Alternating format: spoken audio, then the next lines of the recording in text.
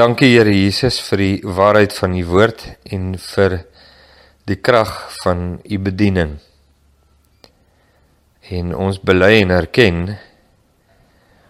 dat u vir ons hierdie platform gegee het. U by die Vita Dei Woordskool, u het vir ons die platform van die YouTube gegee. Maar die platform alleen is nie genoeg nie. As u ons nie bedien nie, is dan niks sinvol om te sê nie. As u nie u waarheid aan ons openbaar nie, is daar nie bediening nie, daar is nie heerlikheid nie, daar is nie lewe nie.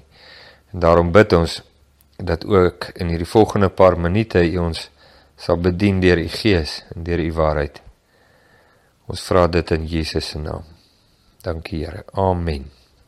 Baie welkom by ons Vita Dei Woordskool. Dit is vir my net kosbaar om te weet, dat nie net op donderdag aande in die De Wetsaal aan onrus het ons mense wat saam met ons fellowship en wat 'n honger het na die woord nie, maar reg oor Suid-Afrika en soms hoor ons van mense selfs verder as Suid-Afrika, wat saam met ons deel hier op hierdie YouTube kanaal en 'n verlustiging vind in die woord van die Here, en dat is vir my iets wonderlik daarin. Dit maak my iets verstaan van die liggaam van Jesus en hoe ons almal 'n deel in dieselfde familie en dat Jesus die samebindende faktor is en die gesag van Jesus is die bedieningsfaktor in ons midde. Dit is my regtig kosbaar.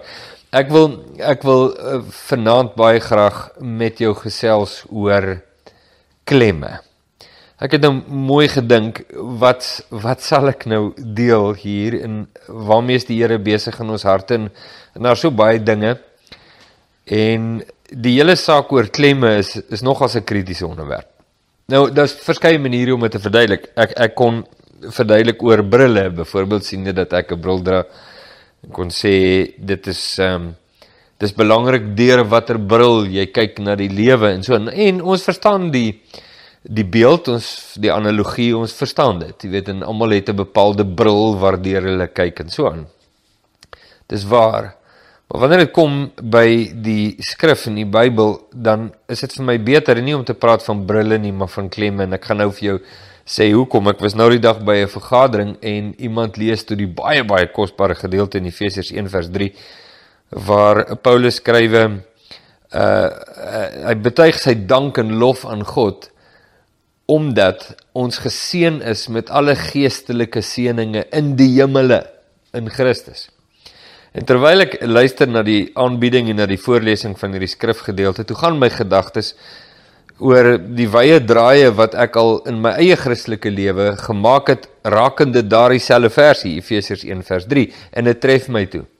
Hoe belangrik is dit om die klem van daardie vers, Efesiërs 1 vers 3, ek gaan dit nou lees, maar daar's ander ook, die klem moet reg val.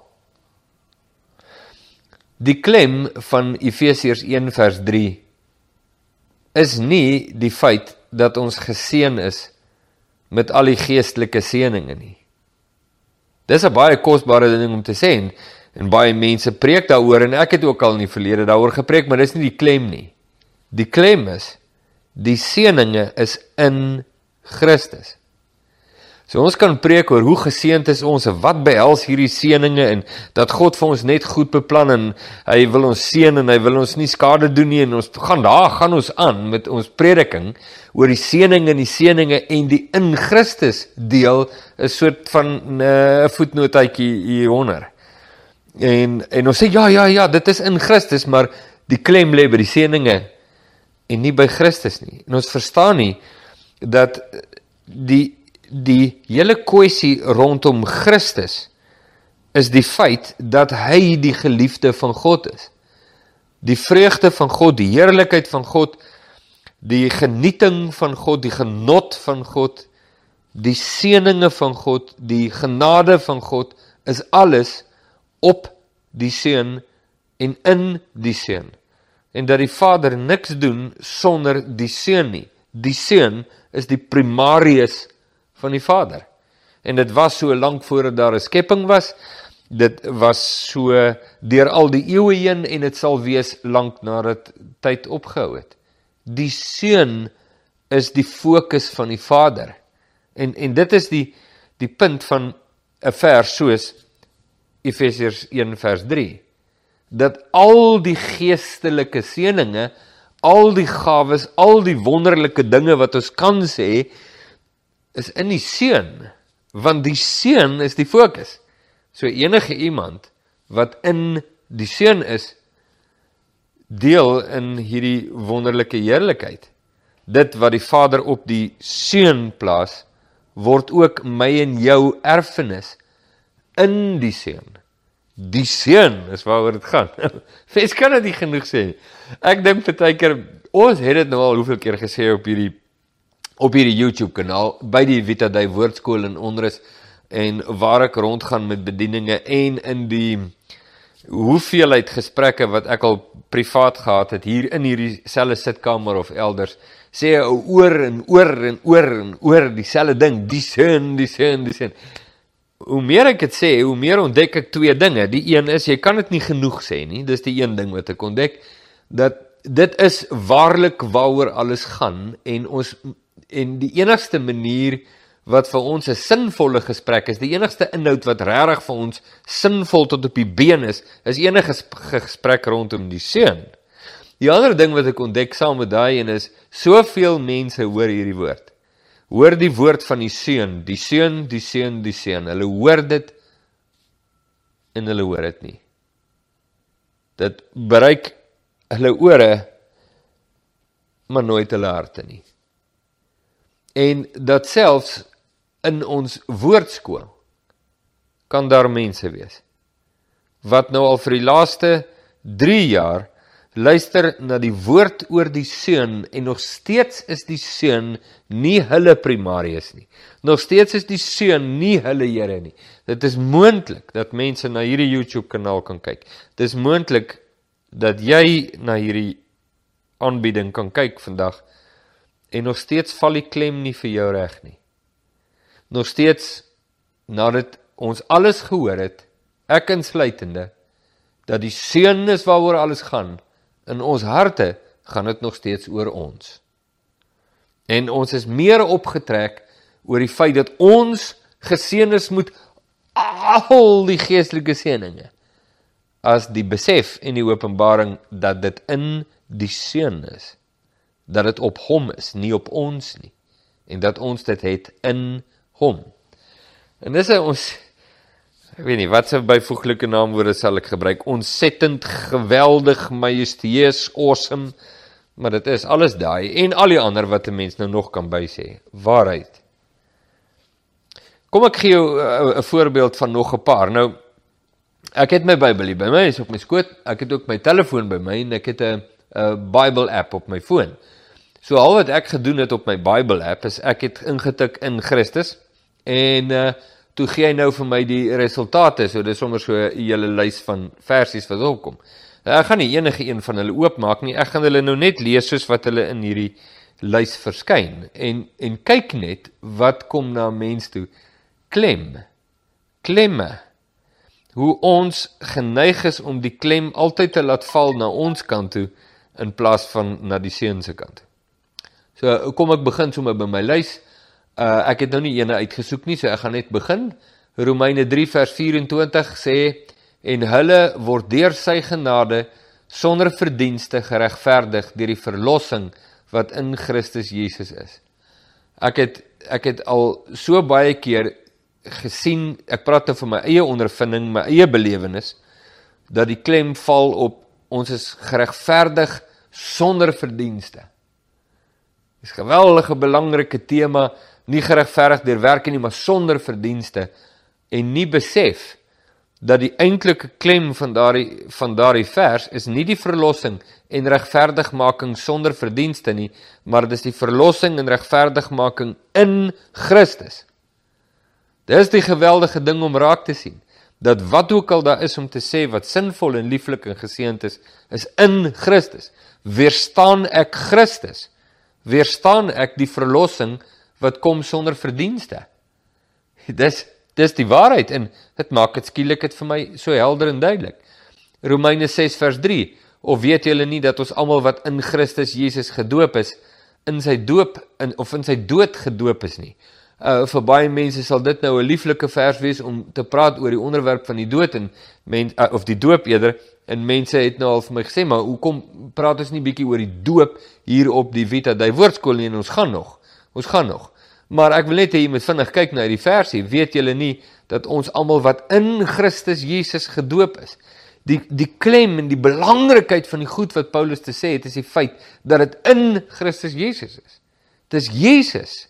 Ek onthou my pa, toe ek 'n kind was, het 'n liedjie gesing.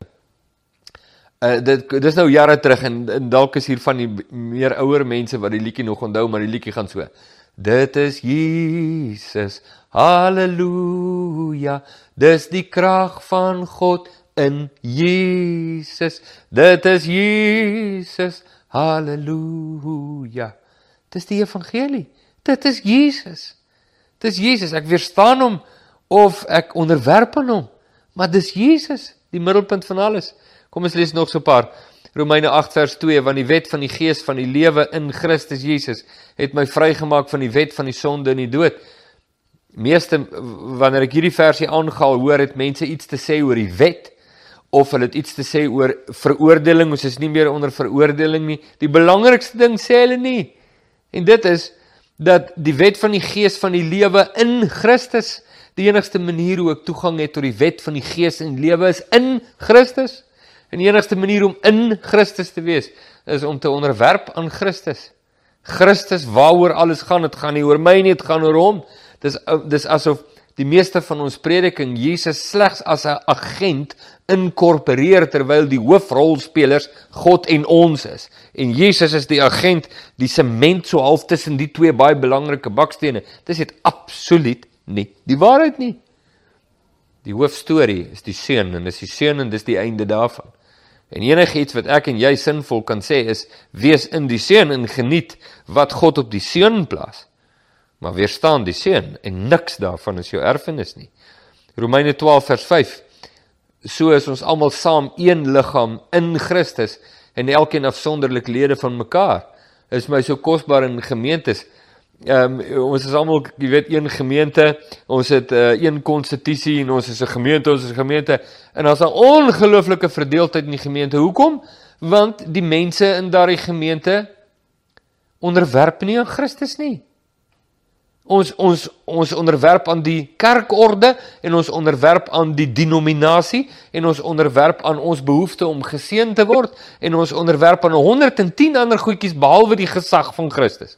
En wat vir my so kosbaar is hier, ons is almal saam een liggaam in Christus. Die enigste manier om eenheid te hê is in Christus, en daarmee bedoel ek nie die teoretiese, ek het my lewe vir Jesus gegee op die 20 April 1987, en daarom is ons nou almal, is jy in Christus? Ja, ek is ook in okay, ons is nou almal in Christus nie. Dit beteken eintlik absoluut niks nie.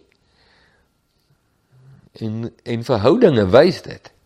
Verhoudinge is die een ding wat wys of ek in Christus is, of nie. Dit is so 'n kosbare versie daar. En die klem, dit is so krities vir ons om die klem reg te laat val. Kom ons kyk nou nog iets, maar nou so vinnig my oë laat gaan.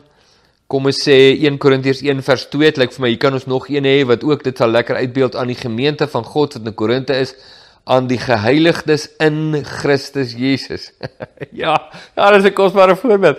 Weet jy wie is die Korintiërs? Het jy enigstens 'n idee wie die Korintiërs is?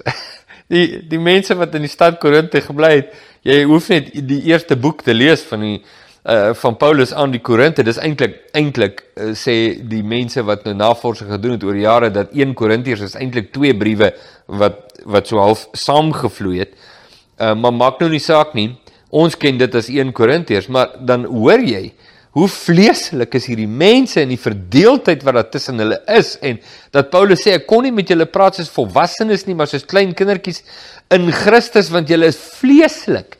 En dan sê hy hierdie een belangrike ding, hy sê, die enigste manier om geheilig te wees, die enigste manier om afgesonder vir God te wees, is nie foutloosheid nie, maar om in Christus te wees. En die grootste besorgdheid van Paulus met die Korintiërs, is dat hulle nie in Christus bly nie, en dit gee aanleiding tot hulle onheilige leefstyl. en onheilige vrugte. En dat hy vir hulle sê, kom terug na Christus toe. En in hierdie selfde hoofstuk, in net 7 versies verder, vers 9, sê Paulus, God is getrou wat ons geroep het om gemeenskap te hê met die Seun. En hy roep die Korintiërs terug, hulle is in die kerk, maar hulle is nie in Christus nie, en hulle leefstyl wys dit. Hy roep hulle terug na Christus toe. Hy sê, julle het begin in Christus, en toe gaan maak julle aan 'n wye draai. Kom terug na Christus toe, buig onder die gesag van Christus. Die klem is Christus. Die vraag is altyd, is jy in Christus? Vraag is nie, is jy in die kerk nie, of is jy in die woordskool nie, of kyk jy die YouTubes nie, of is jy op die kerkraad nie, is jy in Christus? En die antwoord kan nie wees, ja, want op die 20ste April 1987 nie. Dis te lank terug.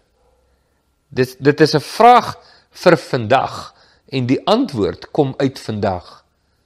Is ek vandag? Is ek in Christus? Prys die Here dat ek verlede week daar was. Maar vandag, buig ek, of het ek opgehou buig? Want dis 'n aksie wat aanhou en voortgaan. Kom ons kyk nou iets anders. Nou ja, daar's voorbeelde uit 1 Korintiërs, 2 Korintiërs, Galasiërs is daar lieflike voorbeelde. Ek het nou gelees uit Efesiërs, en as my telefoontjie my toelaat, dan gaan ek gou daai versie lees. Jy kry die idee, is waar laat val jy die klem? Jy moet versigtig wees wanneer jy die skrif lees, want kyk nou, hier kom die versie weer, Efesiërs 1 vers 3, geseënd is die God en Vader van ons Here Jesus Christus, wat ons geseën het met alle geestelike seëninge in die hemele, in Christus. En my oë gaan oop, en ek besef, Rickert, moenie dat jou hart jou bedrieg nie. Lees die woord van God vir wat dit is. Die woord van God. Laat die klem van die skrif val op die plek waar die Vader dit laat val. En die Vader laat val dit altyd op die Seun. En in die Seun is al die beloftes van God ja en amen. In die Seun. Hy sê dit nogals hier ook in Efesiërs. Maar dis die Seun. Ek en jy het geen ander klem nie. Ons het geen ander vraag nie. Ons het geen ander ding wat ons harte gryp en wat vir ons die moeite werd is om tot op die been oop te kloof nie. Ons wil nie praat oor enigiets anderste as die Seun nie. Want in hom vind ons vreugde. In hom vind ons vervulling. In hom vind ons lewe. Want in hom is daar lewe. En die lewe is die lig van die mense. Ons het geen ander lig nie. Ons stel nie in ander lig belang nie. Ons stel net belang in die Seun. Laat jou klem regval.